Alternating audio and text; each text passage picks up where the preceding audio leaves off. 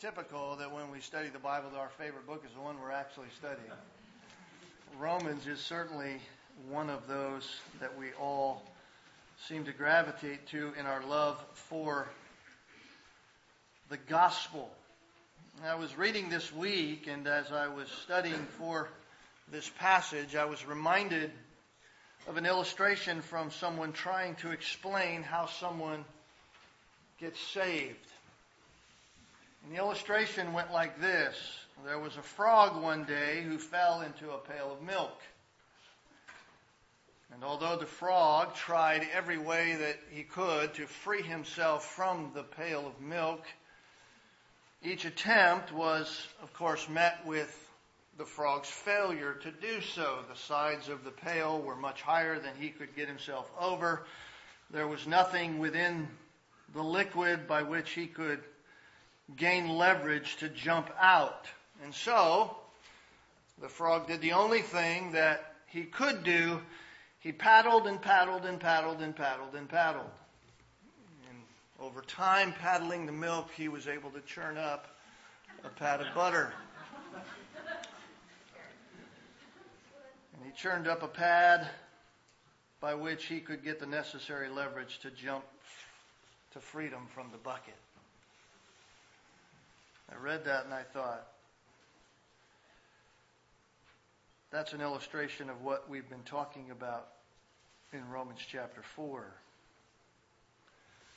The point of that illustration, sadly, is that if you keep paddling, if you paddle and paddle and paddle and paddle and just keep doing your best and trying hard and doing what you can, sooner or later you will be good enough or have enough leverage to make it. As I read that, I thought, well, there you have it. That's the E.F. Hutton mentality that we've been talking about.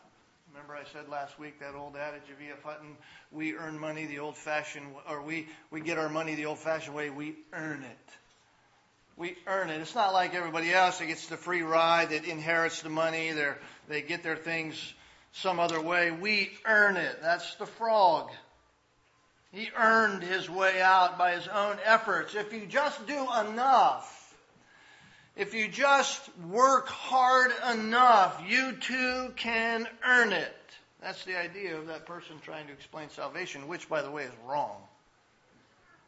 It's a sad, funny illustration for us, but don't buy it. It's wrong. Because it describes the mentality of, sadly, many, even in the church today, concerning the doctrine of salvation. If we just paddle hard enough, we can earn it. One man said it this way about the church, quote, "We love to sing Amazing Grace.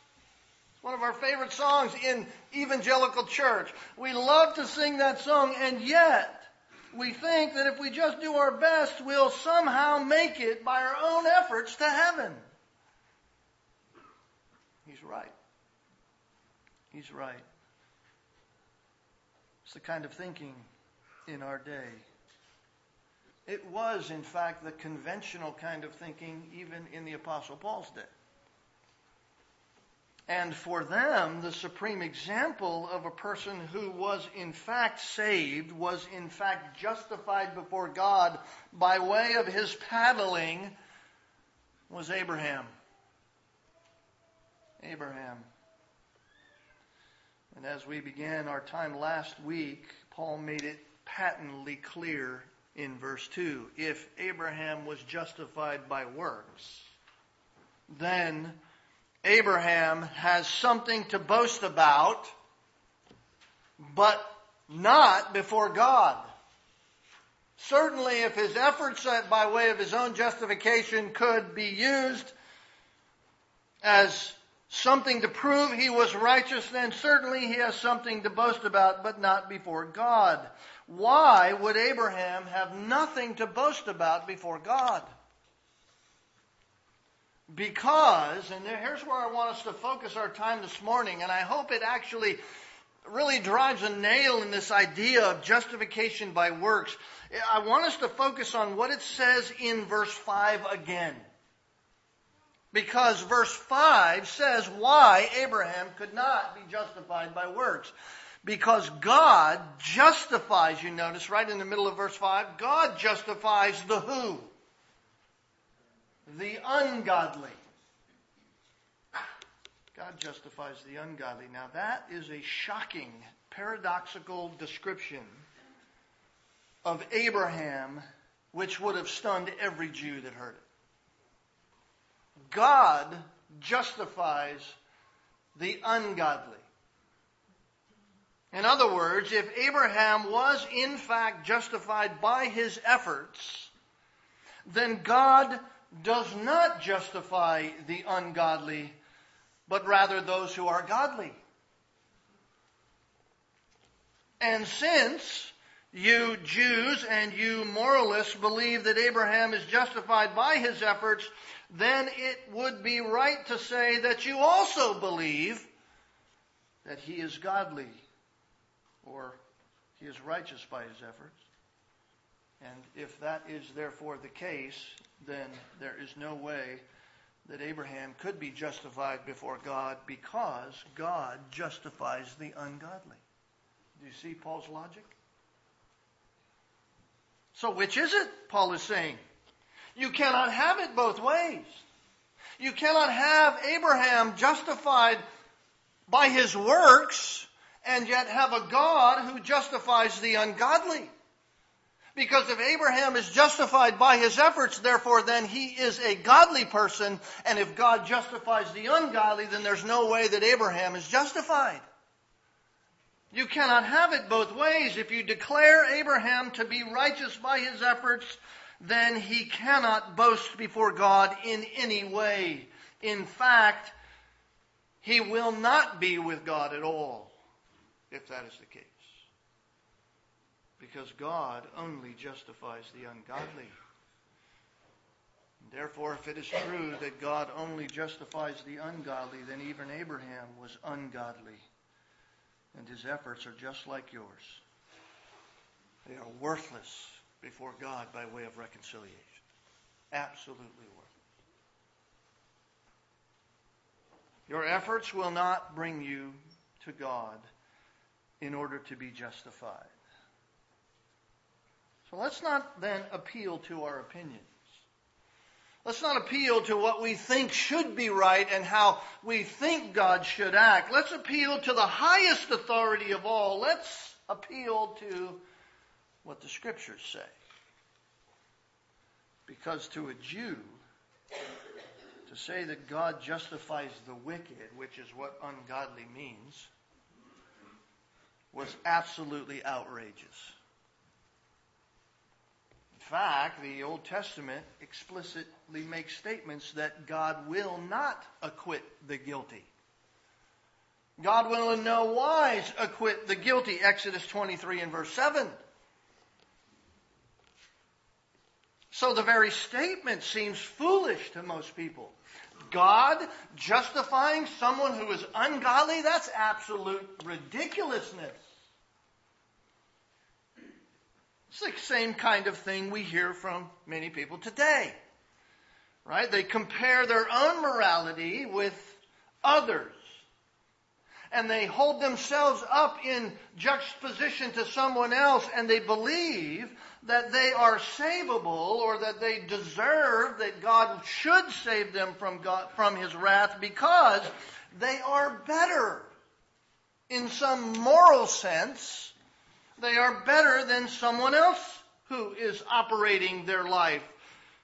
They are better than someone else who does not deserve God's mercy and kindness, because their sin is greater than my sin. No way would they be acceptable to God, they say. It's the same as saying, because I haven't killed somebody or done the big sins, whatever those are, my morality is good enough before God. So to say that God justifies the less moral to put it in the terms of the worldly vernacular of our day, to say that God would justify someone who's worse than me by way of activity and sinfulness, to say that the Bible says that God justifies the ungodly, to say that God does that is absolutely outrageous. That can't be the God who saves people. It's foolishness. So for the religious of Paul's day, how can that be, Paul? How can you say God justifies the ungodly? Abraham was justified by his efforts. How can you say to the moralist of every day today, how can that be that God justifies the ungodly? Certainly I'm worthy of his justifying me. I don't do all those bad things. And the answer lies in the doctrine of faith alone. Verse 5 says, "But to the one who does not work, but believes in him who justifies the ungodly, his faith is reckoned as righteousness." Now that is one of the strongest statements concerning salvation by faith alone that you will find anywhere in the Scripture. Here is how it's said in chapter 3. Verse 26 says it this way: "For the demonstration, I say, of his righteousness at the present time, that he might be just and the justifier of the one who has faith in Jesus Christ." So it says in verse 26 that the person who is justified before God, the one who stands cleared of guilt, declared right before God, is the one who has faith in Jesus. And then in verse 5 of chapter 4, it states it in a more offensive way. The one who believes in him who justifies the ungodly. Verse 26 of chapter 3, he justifies the one who has faith in Jesus. And in verse 5, he justifies the one who is ungodly. And I hope that we see the importance of the distinction that is being made. Because who is the person to whom is justified? Who is the person who is justified before God in the eyes of the Apostle Paul? In the eyes of those whom he's speaking, who does he want them to see is the ungodly person, the one who is justified? First of all, verse 5 says, it's the person who does no work. Do you see that?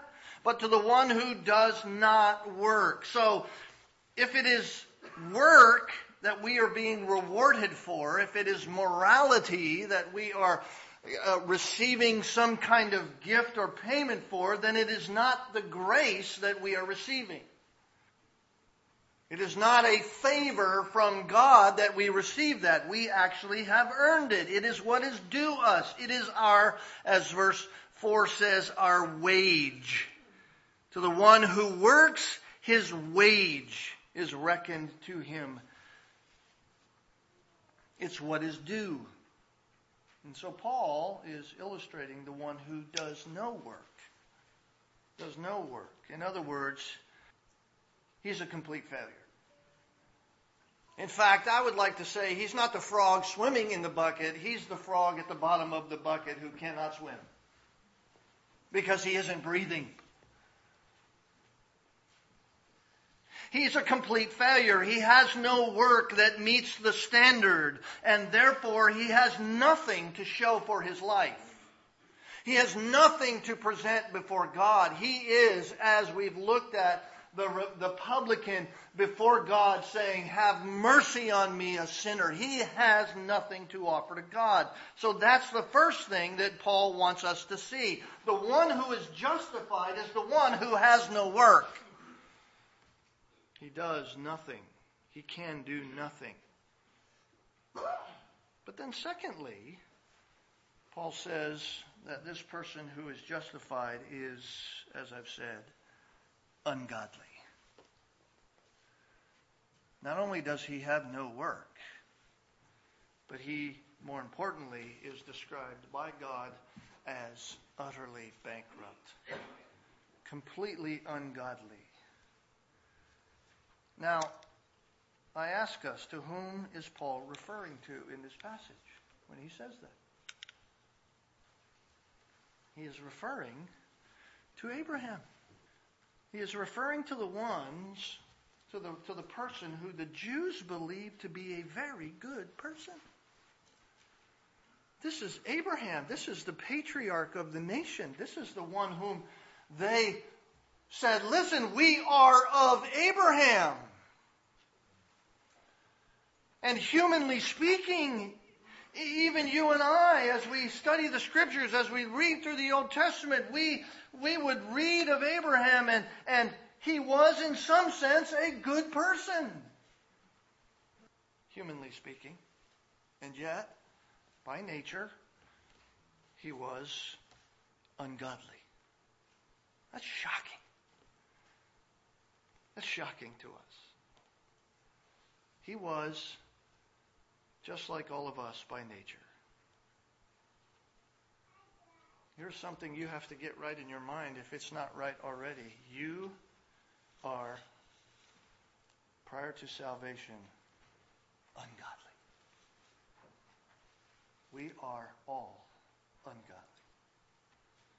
And so the Spirit of God, through the Apostle Paul, has been very clear to establish that point to all of us, hasn't he?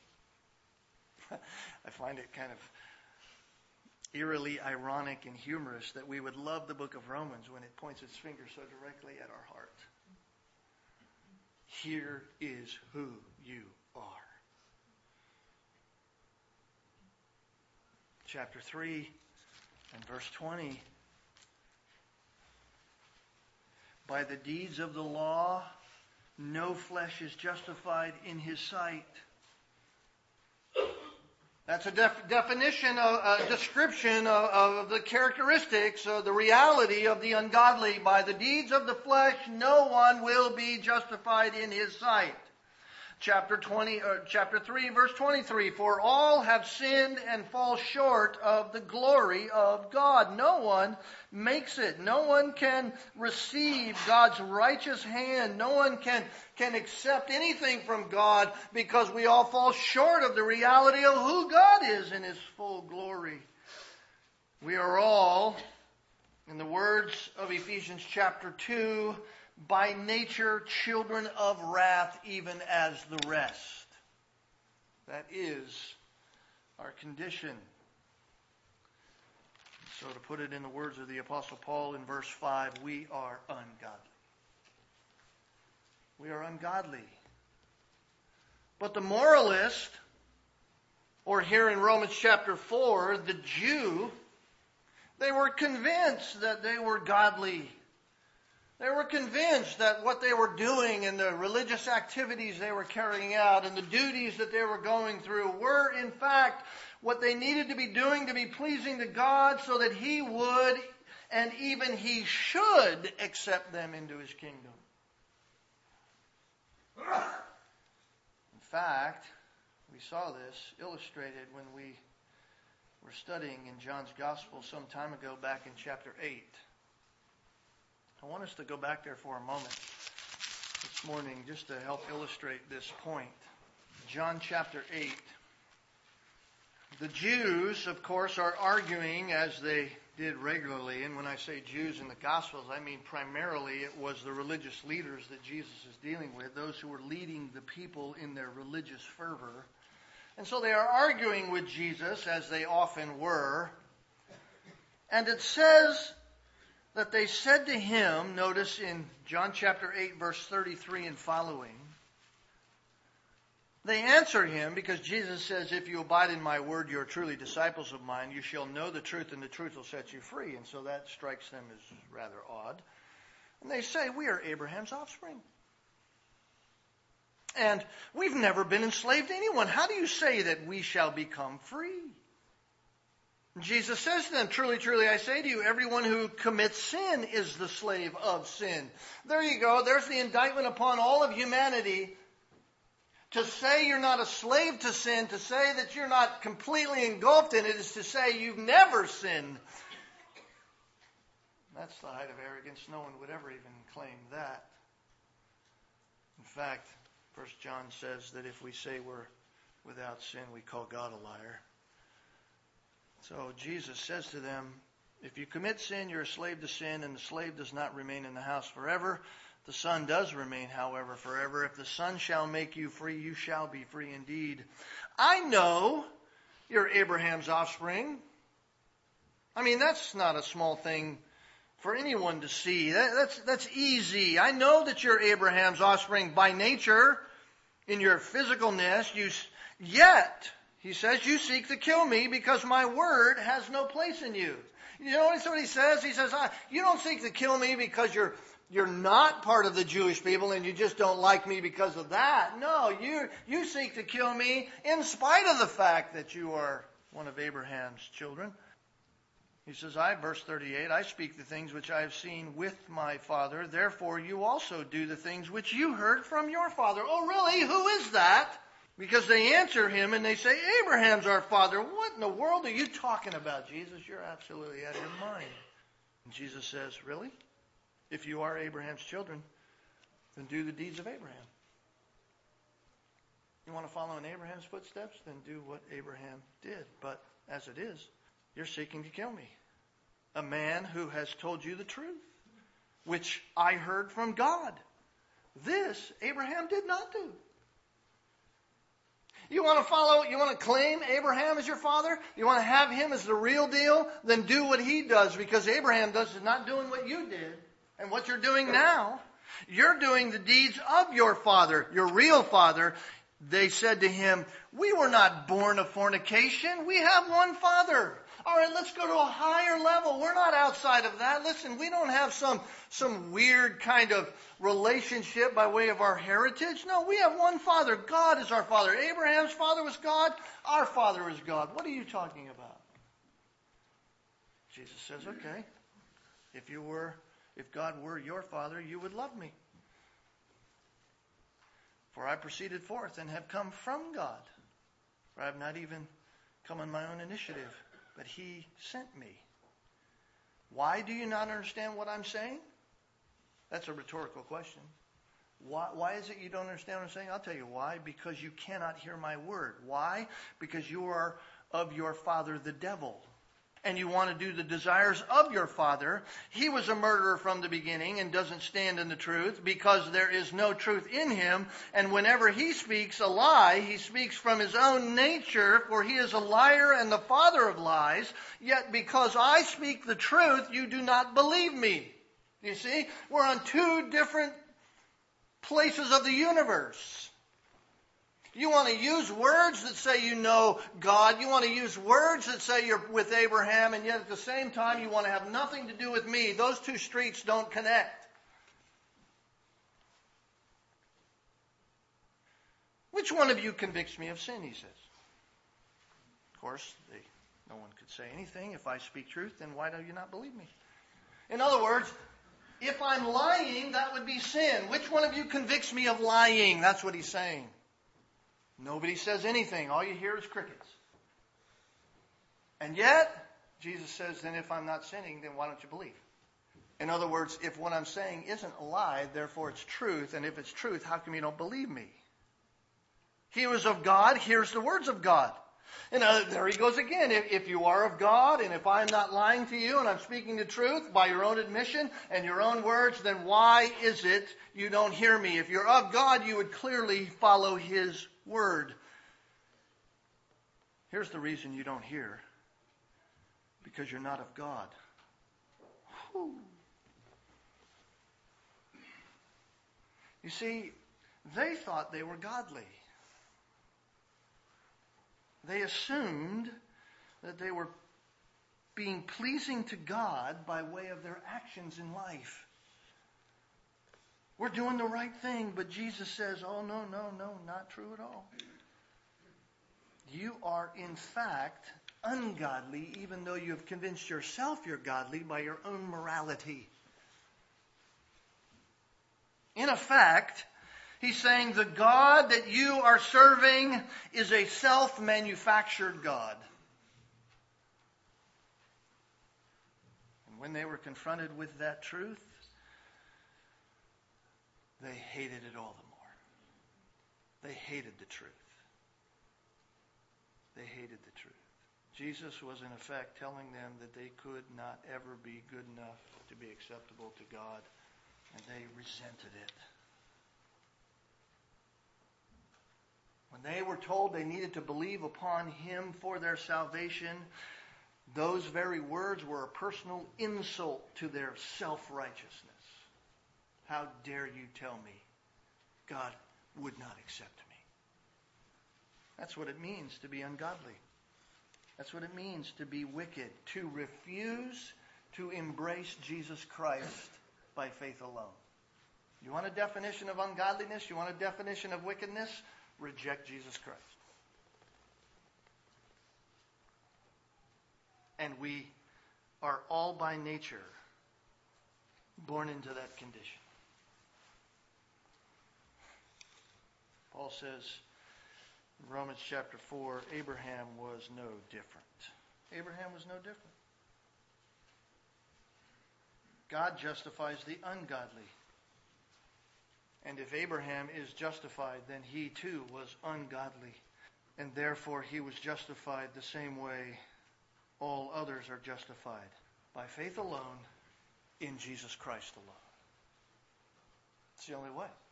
There is no other way. So justification then is solely the act of God upon the ungodly. And it comes by means of, or through the agency of, faith alone. So let's not forget that reality. God justifies the ungodly. He never justifies the godly. He justifies the ungodly, of which Abraham was, and all of us prior to salvation are. That's the first thing I want us to get in our minds clear this morning. But as I was thinking about this entire principle, I was struck by the reality of another one that this dismantles. Another heresy within the evangelical church at large in which this doctrine dismantles. Because I believe it's necessary to think of it this way because of the false teaching concerning foreknowledge.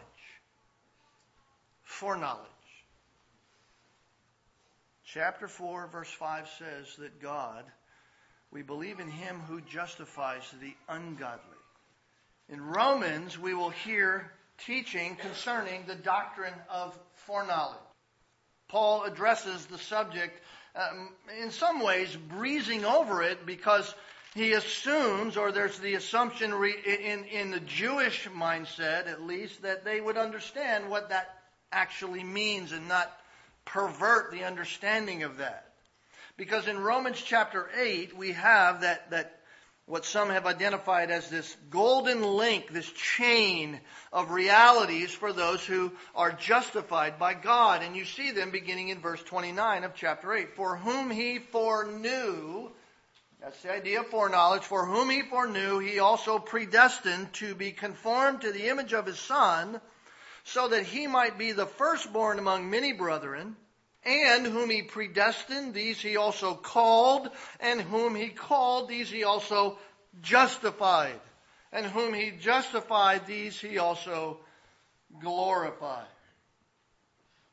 So there you have the introduction to this idea of foreknowledge. And many have attempted to define foreknowledge as God in His sovereign omniscience looking down through the annals of future history. And from time past, looking at all who would ever be created before it ever ends. Because in God's economy, God is not bound by time. It's an ever-present now. And so God looks down through history, as they say, from time past as He looks into the future. And He notices all those who would believe in Him. And He says, oh, that's great. And based upon their action of their belief, therefore God saves them. That's how some define foreknowledge. If that is correct, then Paul's words in chapter 4 and verse 5 are a lie. And the Holy Spirit is not who the Holy Spirit says He is. The Holy Spirit did not superintend the writing of Scriptures. The Holy Spirit does not inspire anyone to do that if God's foreknowledge is a looking down through future history and seeing who would believe in Him and based on that, therefore, justify them. The words of the Apostle Paul would be an absolute lie. Because if God looks into the future and justifies those who will eventually come to Him by their own efforts, then He is simply giving them what is due to them, like Romans chapter 4, verse 4 says. It is not a grace, it is what's due them, and justifying them would be justifying the godly. Those who actually do seek after God, and yet Paul says in chapter 3 that no one seeks after God, which is in fact quoting from Psalm 53. There is no one who seeks after God, no one who does good. And so this statement by Paul, ultimately by the Spirit of God through the Apostle Paul, cannot be true if it says God justifies the ungodly, if in fact God, by foreknowledge, by that definition, looks through history and justifies those who would, in fact, believe in Him. The ungodly is the wicked. Just like in John 8, those who are wicked reject Jesus Christ. So, because God justifies the ungodly, that means that foreknowledge must not mean a previewing of who would believe in Jesus. That's not what foreknowledge means. If God justifies the ungodly, as the Spirit gave us here, and as it clearly shows in other places of Scripture, if that's the case, then foreknowledge cannot mean a previewing through future in order to see who would believe and thereby justifying them, but rather, foreknowledge must mean a pre-active love of God upon those who do not deserve it at all. A foreloving. That God places His love upon those whom He will save. And He predestines them to salvation. He calls them to salvation and He justifies them. And so He not only justifies the ungodly, but He can do that because of His foreloving them through Jesus Christ. This is the way Abraham was saved. God foreloved Abraham through the coming of Jesus Christ. God is foreloving us based upon Jesus Christ coming and dying. It's the same. It's the same one through which all ungodly are justified. And so if this verse does not make us see the true meaning of justification by faith alone, beloved, nothing will. I think if we don't get in our minds this reality right here in verse 5, if we don't have that locked down and we don't see it clearly, then I'm not sure anything will, because if you won't believe what God says, then what are you going to believe? God imputes, that's what it says here, but to the one who does not work but believes, faith in Him who justifies the ungodly, so they're not working and they are ungodly, that faith is reckoned as righteousness. That's imputing. God reckons His righteousness to the ungodly. You notice it does not say that God justifies those now as if they are righteous already. Do you notice that? They do no work, they are ungodly, and they are not righteous at all. It does not say He reckons to them because they were righteous already. No. God places into the spiritual account of a bankrupt sinner the righteousness of Jesus Christ. That's imputation, reckoning. And because He does that through the agency of faith, He now regards them as righteous. That's a very important distinction. He regards them as righteous. We sing a hymn in this church. It's become a favorite of many, many of us. We got introduced to it, I think, when we got our new hymnals. It's called what? His Robes for Mine. It's number 181 in our new hymnal. Just listen to the words. I just want to read a couple of the verses to us. His robes for mine. That's a statement of imputation. His robes for mine. There's an exchange going on. His robes for mine. Oh, wonderful exchange. Clothed in my sin, Christ suffered neath God's rage. Draped in his righteousness, I'm justified. In Christ I live, for in my place he died.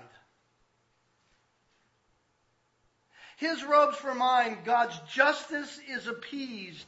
Jesus is crushed, and thus the Father's pleased. Christ drank God's wrath on sin, then cried, 'Tis done. Sin's wages paid, propitiation won. What wonderful words. The writer of that hymn got it. They understood this doctrine. They realized the full orb of this doctrine and all that it's speaking to. It isn't simply that we stand right before God. It's the reality of imputation involved in all of that. And so the implication and truth from Paul is that Abraham was justified by faith because God, in his grace and mercy, imputed the righteousness of Christ to come to Abraham's account. Because Abraham was ungodly. The righteous Jews in their own mind, the moralists of the day, hate that as much as Christ says, you must follow me because I'm the truth. They hate that. No way. I'll say I believe in God. We are God's children, just like the Pharisees said to Jesus. Oh, we believe in God. God is our Father. No, not if you hate Jesus Christ. Not if you don't follow Jesus Christ. Oh, you can go through all kinds of religious rituals. You can do all kinds of things. You can come to a church day in and day out. You can say all kinds of prayers you want to say. You can follow after whatever religious person tells you. But if you do not have a relationship with Jesus Christ, listen, get it clear. You do not have a relationship with God other than this. You are his enemy, and one day his wrath will be abiding on you completely. You are still ungodly. Jesus Christ dies for no one else except the ungodly. In fact, Paul's going to say that, chapter 5. For while we were still helpless, verse 6, at the right time Christ died for those who were really good people. Doesn't say that. Christ died for the ungodly. You know what Paul's saying? Christ died for those whom God justifies and no one else. Don't think that Christ's righteousness is going to be applied to your account if you want nothing to do with Jesus Christ and follow after him. His righteousness will not apply to you at all. You can go with all of your religious baggage. You can go with all of your righteousness of your own. And you can stand before God, and God will say those frightful words. Away from me, you worker of iniquity. So if Abraham is justified, it had to be without works. And then Paul goes another step and he says, and it was the same for David. He just cut off 2 of the 3 legs on a Jewish stool, and now he's kicking the other one out from under. David was saved the same way. And verse 6 through 8 clearly says that just as David also speaks of the blessing upon the man to whom God reckons righteousness apart from works. Here's what David says. Blessed are those whose lawless deeds have been forgiven and whose sins have been covered. Blessed is the man whose sin the Lord will not take into account. Now, no Jew could rightly claim that David was a man whose life was filled with works that might justify him before God. No Jew could rightly say that. And no human today could rightly say with actual reality that their life has works that would justify them before God. No one can really say that because we all have sin. David's life was filled with it. The whole Jewish nation was fully aware of the sin of David. It was part of their history. It was written in the history books of the kings. Some may try to say that it's unfair to label Abraham as ungodly. Some might say, well, we just disagree with you, Abraham. No way, I'm not going to accept that. Some might try to say that about their own life. But the precedent of God justifying the ungodly is even more clearly seen in the life of David. David was clearly ungodly. And if any Jew found fault with Paul, that saying that justification was by faith when it came to Abraham, it certainly wouldn't carry any weight when it came to David. That argument would be a moot point. Righteousness through faith was the only basis for righteousness that David knew. And Paul is referring to that in verses 6 through 8. And it's interesting how Paul states the quote here from Psalm 32, because David says it.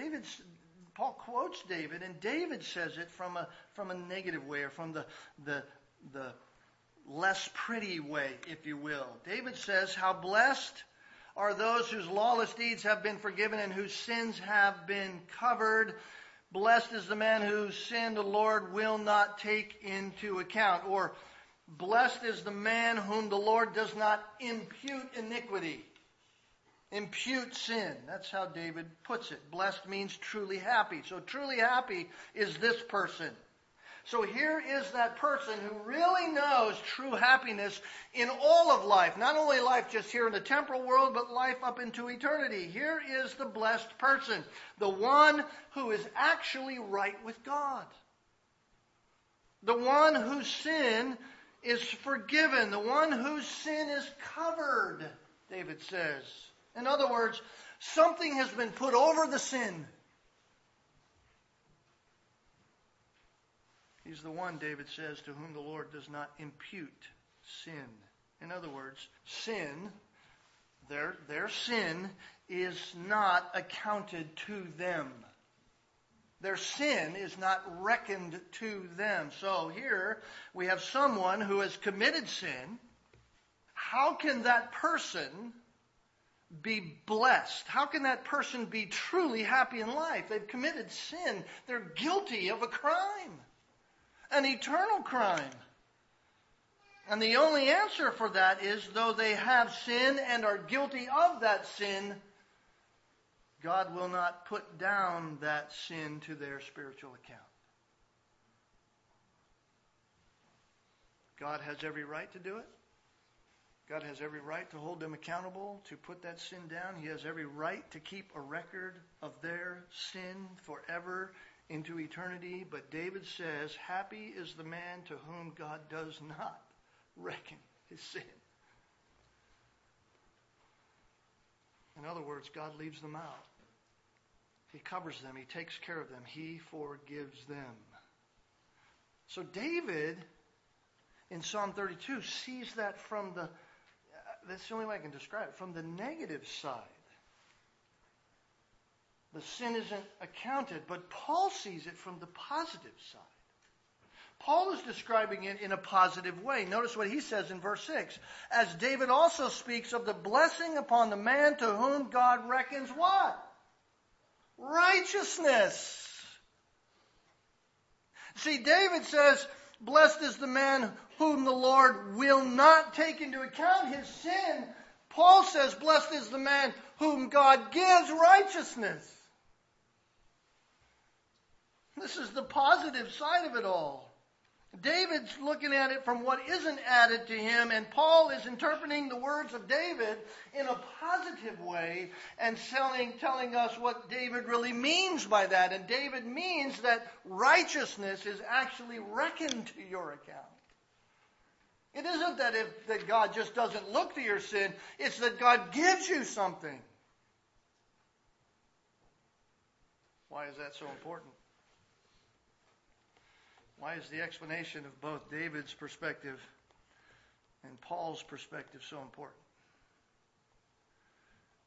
Like I just said, it's important because God does not simply forgive our sin in salvation.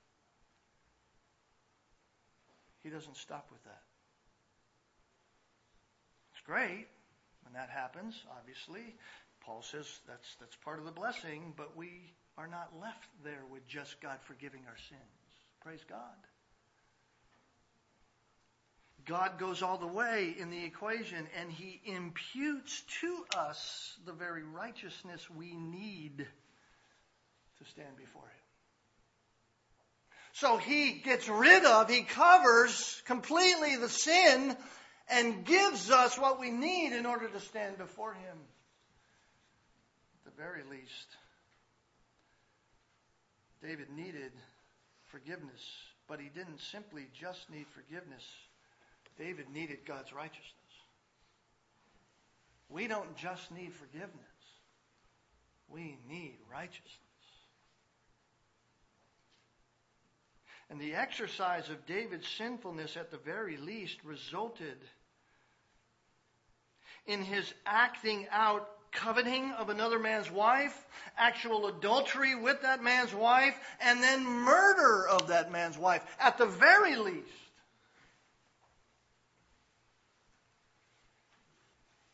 Under the Old Testament system, there was no provision under the law whereby David could offer any sacrifice that might mediate his sin.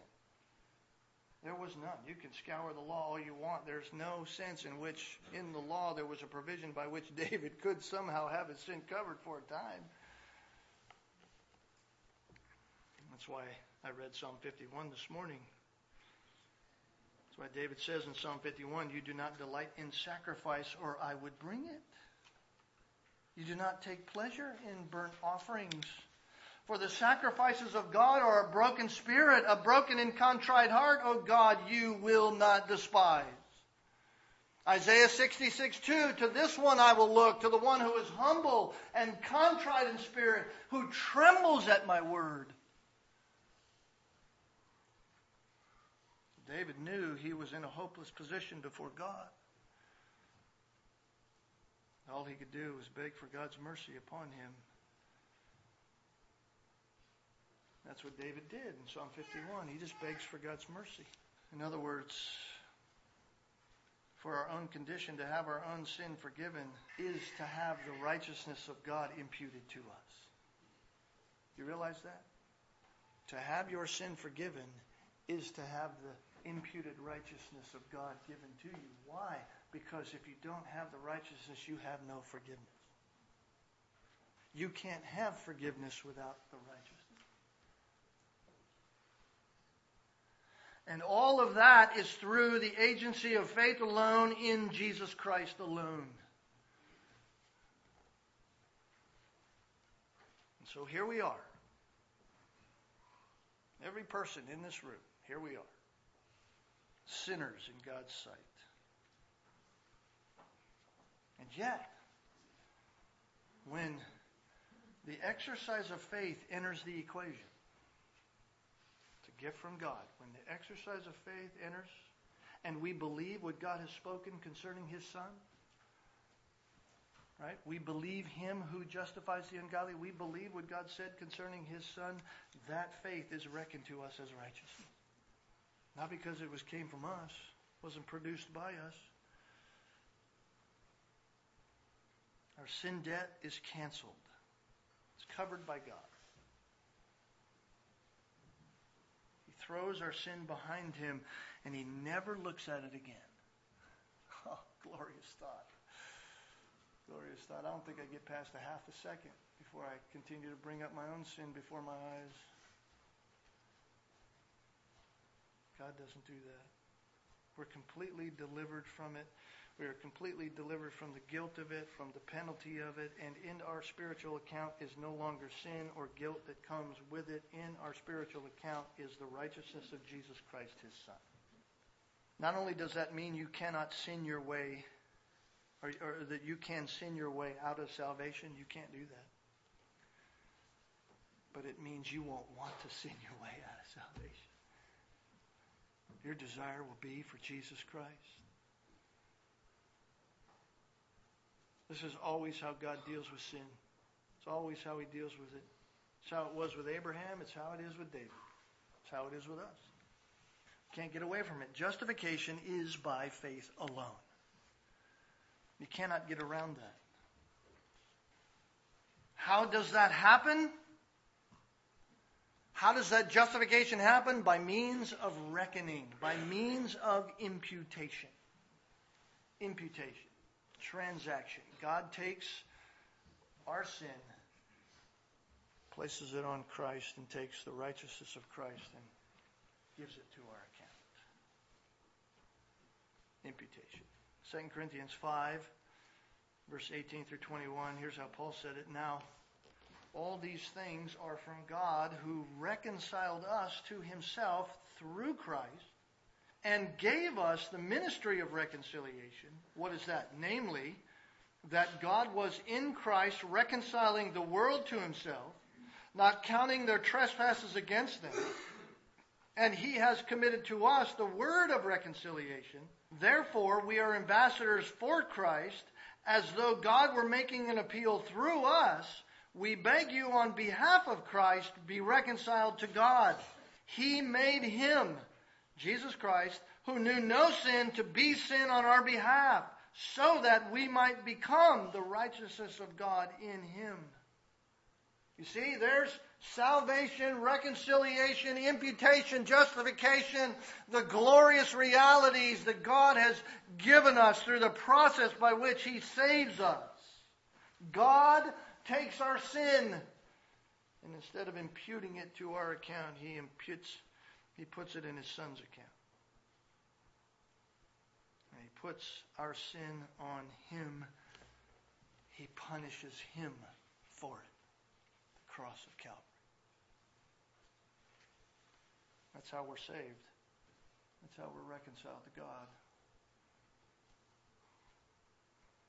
So the Christian is the one who, having realized that truth, does not do anything to save himself. He can't do anything. You get to glory, you speak to Abraham, you say, Abraham, how were you saved? He's going to say the same way you were. David, how were you saved? The same way you were.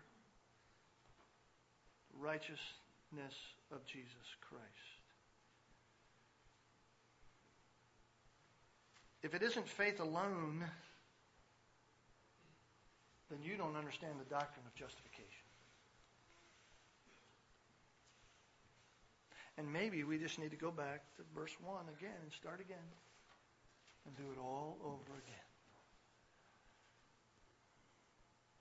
The E.F. Hutton mentality never saves anybody. That's the reality. Well, we'll come back tonight for more out of the Gospel of John. You just can't get around the cross. Let's pray together. Father, we thank you for our time this morning. We thank you for justification by faith alone. Oh, we're so glad you didn't leave it up to us, because certainly and surely we could have never have saved ourselves. And in fact, even if you had given us the opportunity to be able to do that, we would have certainly messed that up. We mess it all up. Sin hates you, because sin is born in the heart of evil. Lord, help us run from any temptation to go against what you have called us to be as your children. What you have equipped us to be by faith in Jesus Christ, giving us the Spirit that we might submit to your word and do what you have asked of us, so that your name is glorified, not so that we earn anything. Thank you for the example of Abraham. Thank you for the clear-cut reality that Abraham, too, was ungodly, just like the rest of us. Thank you for Paul's clear, definitive argumentation that just dismantles all the foolishness. Lord, help us to be clear on these things so that we never get into that weird kind of idea where somehow by our efforts we are earning your pleasure. Pleasure by way which we are justified. We could never be there. Justification is simply that, the declaration. The forensic reality of declaration that we are now righteous in your eyes. And now by way of sanctification, you are making us, in a practical sense, in the outworking of our life, like your Son, Jesus Christ, who always said, not my will, but your will be done. May we do the same in obedience to you, that your name would be glorified. In Jesus' name we pray.